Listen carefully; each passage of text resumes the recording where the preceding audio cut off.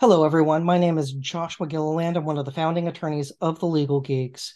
With me today for a special interview is AL Administrative Law Judge Scott Maravilla, and he's with the Federal Aviation Administration. And Your Honor, how are you today? Oh, it's nice to be here, and thanks for having the show. And please call me Scott. Oh, that's going to take some work, but all of the years of decorum and being taught to say Your Honor, it's I look forward to calling you Scott. So, uh, thank you so much for reaching out. Uh, you have a really neat career. You're an adjunct professor at American University, Washington College of Law. You got your JD from Georgetown University Law School, and you are a member of the American Law Institute. You have been published in Tulane Journal of International Comparative Law, and you've also had material with the Ohio State Journal of Dispute Resolution and the University of Baltimore Law Review. And you also participated in the very neat book about Star Wars and conflict resolution. Can you tell us a little bit about that project? Well, first, I've got to can't say enough about the editors of that book, Noam Ebner and Jen Reynolds, who are law professors. Noam is over at Creighton University, and Jen is with University of Oregon Law School. And incredible experience. I'm so happy that they let me come in and play in their sandbox. And there's a lot to be said about ADR, which is something that uh, doesn't get a lot of focus in pop culture. Lawyers know about it because it's part of People lawsuits. Like, people got thrown a chapter. yeah. So, what chapter did you write? So I wrote one on distributive negotiation and the Jedi mind trick, which is the title, These Are Not the Droids You're Looking For. Oh, fantastic. Now let's we're of the same generational cohort, and I we have our own Star Wars stories. What is your Star Wars story? Well, actually, it's fun. It's funny you say that because I spent last night watching like the very first episodes of The Legal Geeks, where you and Jessica were telling your stories, like from fandom of Star Wars, science fiction, fantasy, and I just loved hearing it. And we are, I think, about 3 years apart based on when you saw The Empire Strikes Back. So my story is probably very similar. Well, it's actually very similar to yours. Um, in 1977, as a 5-year-old, I was couldn't see a non-G-rated movie. It's Pete's Dragon, Disney, Sesame Street, and then suddenly my life changed because once I saw Star Wars, that was it. Nothing else. Everything was gone. It was Star Wars, the action figures, and what was really great is not only did it lead into science fiction because my parents took me to all the spin-off like Star Crash, Buck Rogers, Moonraker, the Ralph Bakshi Lord of the Rings during that time, but also lifelong love of cinema. So it also is the segue to watching, Akira Kurosawa's The Hidden Fortress, some French New Wave, Federico Fellini. It just really, I mean, George Lucas was a great filmmaker in his day. Yeah, yeah, there's a lot to unpack there. I believe we're of a very lucky generation. So like my aunt was the right age in 1966 when Batman, Star Trek, the Monkeys all premiered at the same time. Like she was in that generational cohort, which was a very magical time. For those of us who came to term in the late 70s, like being little kids, we had a lot of great media come out after kind of a wilderness period. And it's like I have fond memories of the 1979 Muppet movie. It makes me think of my father, who Oh, took me to great see it. movie. Yeah, I'll say something about the 1970 Muppet movie. I like Kermit the Frog's cover of the Carpenters song, uh, uh, the Rainbow Connection, better than the original. Yeah, I think most of society is on board with that just because it's such, like hearing it now, it's such an emotional gut punch because it makes people remember this bygone era, usually of childhood. of when they saw that film. And so you actually remember seeing the original Star Wars in the theater or drive-in, or my family went to the drive-in because of little kids. Did you guys do something similar?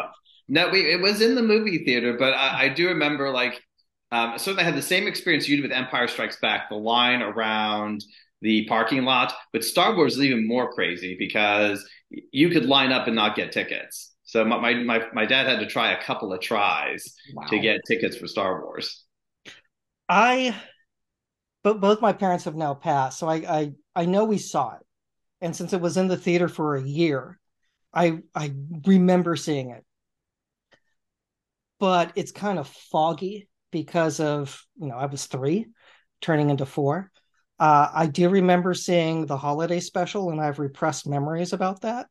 But Empire's a nice, clear memory. Oh, I remember. I have clear memories of the holiday special, but I'm a dissenter because I focus on Boba Fett. That was the animated sequence that first introduced Boba Fett, and he came out of the lava on the dinosaur, and you had to send away all your little box tops for the action figure. The Boba Fett and the Faithful Wookiee are probably the strongest parts of the holiday special. Uh, but again, I remember Lumpy with his broken toys after they got raided. The things that stay with you. Uh, I now, wish Lucasfilm would not disavow that. That is a great bonus feature on a super DVD release one day. you If know they they would, you're I think they've kind of embraced it because you can at least get, like Chewbacca in the robe with the orb for Life Day. So like there's this weird, like they haven't full on, they no longer disavow it, but they haven't embraced it either. But there's some merchandising, and they have at least the Faithful Wookiee on Disney Plus. So like there's that, uh, they own part of it at least. but my actually dream is one day they will come to their senses and release a super DVD release of Star Wars because we've had pieces of it. The original theatrical releases, which were scanned off the laser discs, showed up as an extra bonus and in a re-release of Star Wars on DVD. But you have screen tests that are on YouTube, the full cantina scene uncut, deleted scenes like the first introduction of Luke. The holiday special would be nice if they just took all of this stuff and from the archives, remashed it, put the best quality out there, and just did just like a beautiful set. Yeah, they do such a great job of creating an immersive world with a backstory that that speaks volumes, because that's life, and that's just kind of what makes the world the world. Now, with that, Talk about Lucas's backstory. mhm, As a storyteller, what always impresses me now going back and watching Star Wars is how masterfully he used both special effects and your imagination to tell his story. Because we got the Death Star, we got the Millennium Falcon and the space battles, but we also got Obi-Wan Kenobi just telling a story about the Clone Wars and his apprentice and this, the Han Solo making references to the ship that made the Kessel Run in less than 12 parsecs. Just they could really trigger a child's imagination as to what the rest of this universe looked like. and it's brilliant because of that. And when thinking back to the late 70s, what was your favorite Star Wars toy? Oh, I right off the bat, I'm saying Greedo, the green Greedo from the second generation of action figures, but pretty much any of the bounty hunters. Okay. But Greedo in particular was one I remember very fixated on getting. And I was fond of Bosk, and can't explain why. I just thought he was cool. How about, what's your favorite Star Wars movie? that is a great question because I have favorite and best. Okay. So my favorite always has to be the original Star Wars movie because it started it all and it's such strong sentimental value to me. But The Empire Strikes Back, I think, is definitely the best Star Wars movie. And I think the great Irvin Kershner directing that, who was a really out of the box choice, having directed dramas like Loving a few years earlier, not a science fiction guy. To get him, he did just the masterful job. And as I've read before, they say he got Mark Hamill to act plausibly with a puppet. Yeah, that's not easy. I mean, when Now it's hard to interact with the tennis ball on a string, phenomenon with the green screen days, but it's like it's going to be you and a puppet, and there will be snakes. Like that's a lot. I mean, Hamill's performance is exceptional. Uh, and I mean, like that film does pull at my heartstrings. I do agree that it's if it's not the best, it's definitely the strongest. I'm a huge fan of Rogue One. Oh, So it's funny. I don't, in my mind, I don't think of the canon, but yes, Rogue One was very strong, start to finish, well crafted film and story. yes, there's something for everyone, and it's always fun to see what people lean to. Now, let's get into the book and alternative dispute resolution, affectionately known as ADR. Out here in California, if you have, a civil case, every litigant gets the ADR packet, and we're with the different options for ADR. And can you help people understand who aren't attorneys what ADR is? So ADR stands for Alternative Dispute Resolution. And since we're like talking about the 70s, it's kind of really also ties back into that era because it was really kind of late 60s, early 70s that you really kind of got the modern what we think of as ADR and alternative because alternative to litigation. But now, as like you mentioned with California, yeah, and it's true of a lot of other states, it's true administrative law. My office is very active in mediating cases before us, and even mediating cases for like even sister forums. And the and the book takes on various topics in ADR, but from a Star Wars perspective. And I think important for like Star Wars fans is it really gets into a lot of discussion of more the Star Wars lens at times. I mean, there's some chapters that talk a lot about the background in the ADR and the theories, but a lot of it ends up coming together as the story of Anakin and his in how he approaches conflict resolution. I'm going to go with Anakin does not handle conflict resolution well, but that's what's your take on Anakin and conflict resolution? Well, apparently he's a competitive negotiator. He has to win at everything. So he's always every situation is a competition to win. Okay. What are the other forms of negotiation that can exist?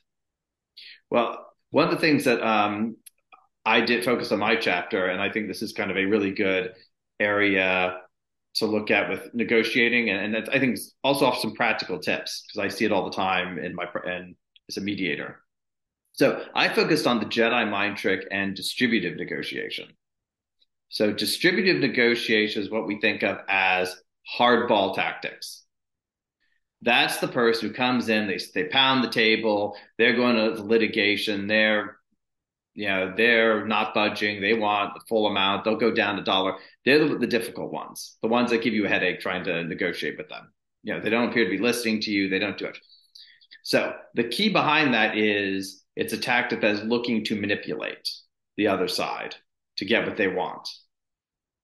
Similar, the Jedi mind trick, as we see in the pretty much really in the prequels and the first movie especially, it is being used as a manipulation device. The Gungans response to Jedi showing up. It's not that we're getting sort of neutral mediators to come facilitate, which part of it is a legitimate gripe that their trade routes are being taxed and they're losing money and they think they're being treated unfairly by the Republic. It's to come in there and as Newt Gunray says, they're here to force a settlement. And yeah, and even then we see it. Qui-Gon Jinn's response to Watto is try to you will sell me the parts I want for worthless Republic credits, basically trying to rip him off for his rocket part, his engine parts through manipulation. So you kind of see that as a sort of darker side of the Jedi mind trick. Yeah, it's one thing to use the mind trick to get away from stormtroopers trying to do a very questionable police stop. Because again, they're the fascist bad guys.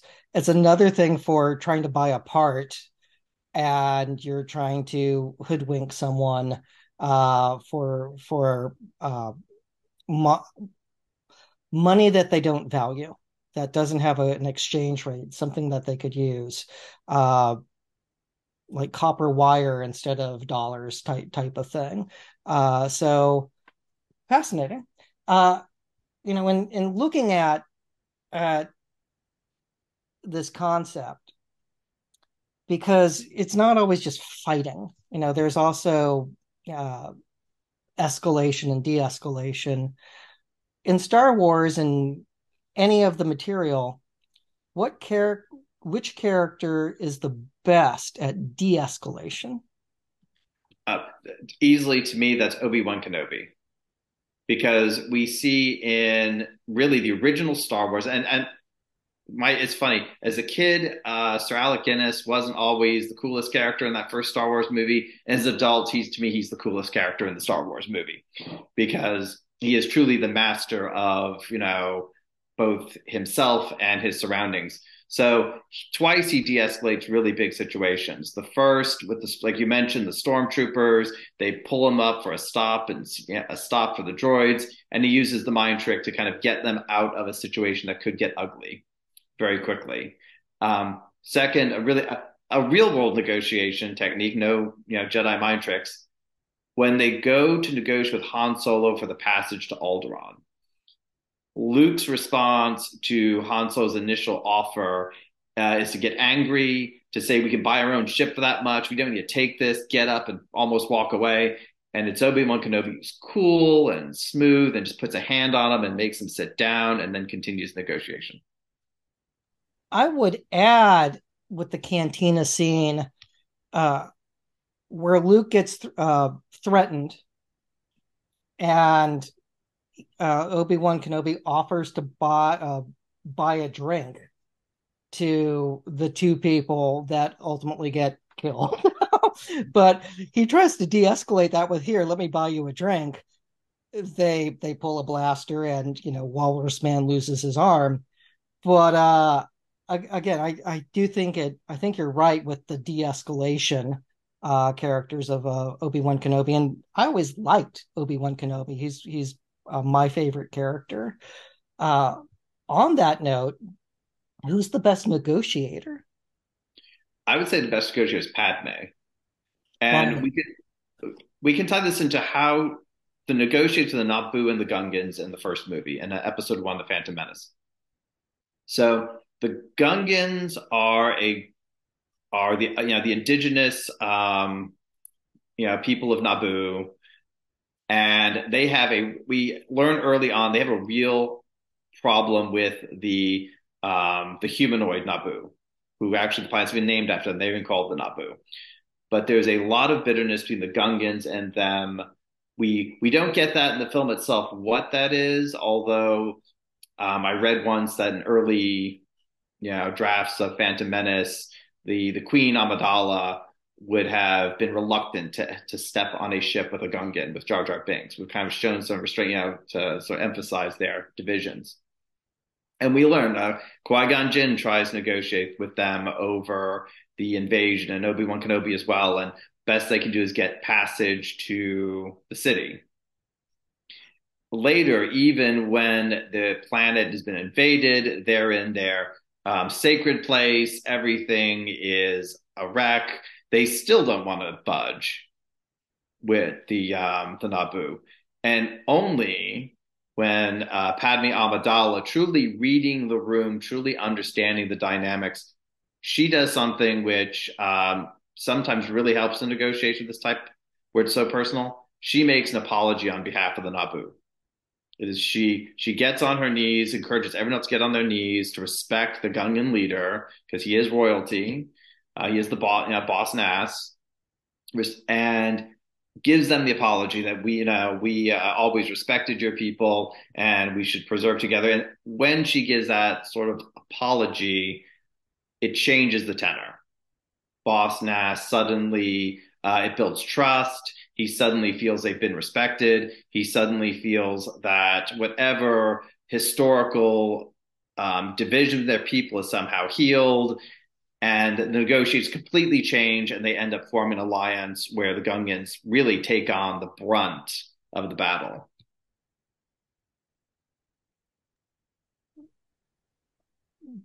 Very thoughtful. There's a lot there to think about. Now, I'm trying to imagine this in the ADR context of like being in a mediation or well, again, arbitration versus mediation. Most of my experience has been in mediation, with the bouncing back and forth between the two parties. I haven't done an arbitration, um, just because of that just hasn't happened. What kind of lessons do we have from Star Wars that you think could apply to parties in a mediation that would be helpful? I think the Jedi mind trick and the distributive negotiation skills we're talking like the hardball. Um, like I said, writing that chapter sort of changed my view a little bit of Star Wars because I'm like, well, these Jedi aren't as great a guys in those early episodes as I thought they were. But also it changed how I view as a mediator parties who deal with do those hardball tactics because like the Jedi mind trick that only works on the feeble-minded, hardball tactics, again, also can only work on the feeble minded. And to me, they are the weakest and poorest form of negotiation because all the person has to do is call them on it. So, like Luke trying to use the Jedi mind trick on Jabba, and he's not buying it. He just, shoves his top eight aside, saying, "You weak-minded fool." He's using the mind trick on you. He says, "Doesn't work on me, kid." And Luke is suddenly left with nothing but a blaster. What happens in real life negotiation is if your opponent is using hardball tactics, um, they will weaken themselves consistently every time you call them on it. So the most common one I see is, I'm going to litigate this. I'm taking it to court.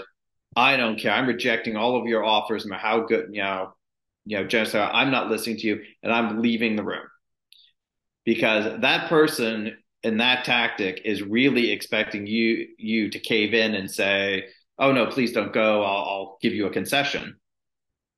Whereas if you say, "Fine, we'll proceed," they will inevitably, they will inevitably be calling the mediator. Maybe they'll be calling the other party, they will inevitably try and get back to that table.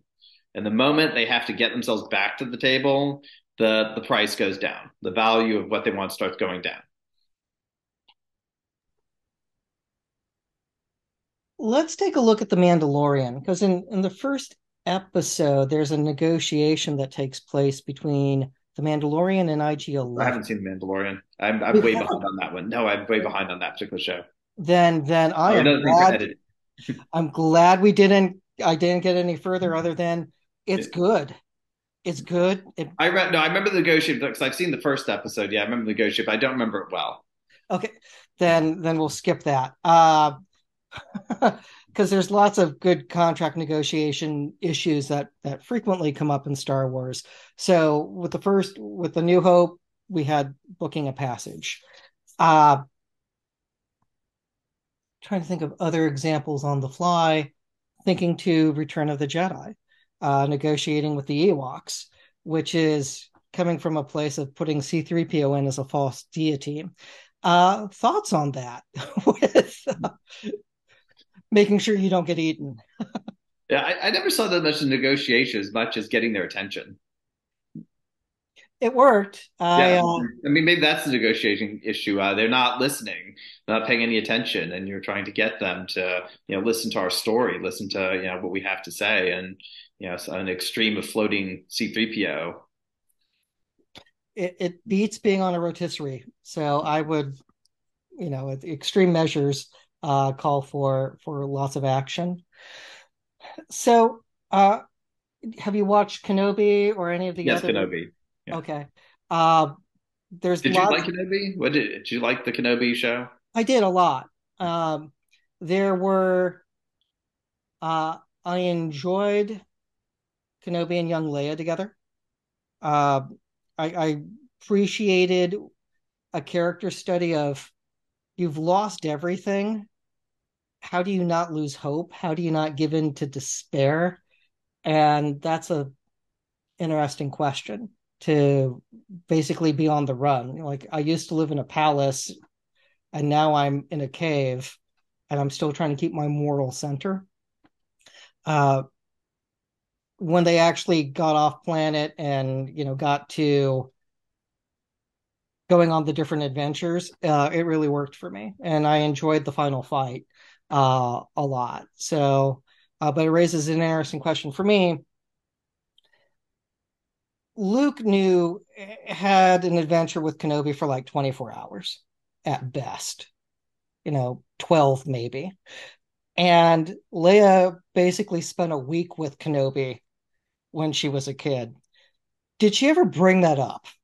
Like how do you have that discussion that I had this great big adventure with Obi-Wan Kenobi, um, which is why I'm going to name my child Ben, compared to compared to Luke's uh, adventure. So, but what were your thoughts on the show? Well, actually, I think it goes to what I find is a real challenge when telling films in the Star Wars universe or any expanded universe. Star Trek has the same problems. I think it's a real challenge whenever you pick up on something that's going to be a direct prequel to something else. So, like Rogue One did a beautiful job of setting up something that was different, but dovetailing it well into Star Wars. So, mind you, I think they had a lot more freedom with what that early rebellion was going to look like, other than the aesthetics. Mandalorian, of course, is a separate adventure in the Star Wars universe. The more freedom you give, I think it's easier to sort of explore different things.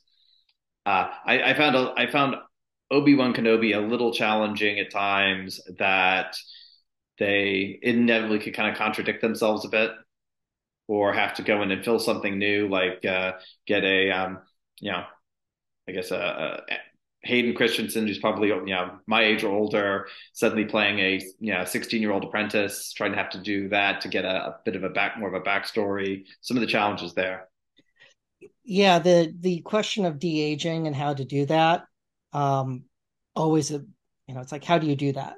Um, I mean, they did a good job of making McGregor look younger with like dots on the face. Christensen had no CGI done. I don't know if they just did it with makeup to It make looked it like look, makeup, yeah. yeah. Which is, I mean, he's aged well for a guy in his 40s, so there's hope for everyone. Uh, but uh, yeah, there's a lot there. Uh, so if anyone wanted to read the book, where can they do so? It's available on Amazon, And and it's DRI Press okay, out of Mitchell Hamline College of Law published it. And you can just Star Wars and conflict resolution, it will come up. I haven't ordered it yet, but I will, and I look forward to reading it. Now, are you've done some cons on the East Yeah. Coast? Do you have any upcoming shows for 23? No, I haven't pitched anything lately. Uh, it's still early. I mean, like summertime shows aren't accepting anything yet. So hope to see you on the con circuit. And Yes, do you have some coming up? yes, we do. So we will be at WonderCon for two panels. There are rules on we can't say the times or days that we're going to be, but I will say the topics. One will be on Wednesday, and the other will be on civil rights and Star Wars. And looking forward to that. And we have a great lineup of lawyers and judges who can share their views on some very very specific issues. Well, the Wednesday one sounds very interesting because I saw that show and I liked it. Yes, and we have a very good lineup of folks covering it, and so there are a lot of heavy hitters. Uh, can't wait. And the um, Star Wars panel is going to focus on Andor and Kenobi for civil rights and a time of empire, and so it will be a good time to break that down, especially all the issues in Andor, which I think is the best TV show that they've done. I have you had a chance to? It's on my watch list, but I've heard good things about it as well. It's a slow burn, but it's It proves that you can have people write Star Wars that just take it and go. And there's some very deep cuts to other material and legends and other movies. But they had a great freedom in what they wrote. And that was, uh, I think it was brilliant. Just some of the best written, best directed Star Wars that exists. And it really hit some terrifying and complex issues. So I strongly recommend it. Now, are you on social media at all for people to? No, no, I'm not on social media. Yeah, not many judges are, so thought I would check. So with that, Scott, thank you for your time. Is there anything else for the good of the Oh, order? no, no, thank you for having me on. It's very great to be here on Legal Geeks. Big fan, so thank you. My pleasure. And everyone, wherever you are, stay safe, stay healthy, and stay geeky.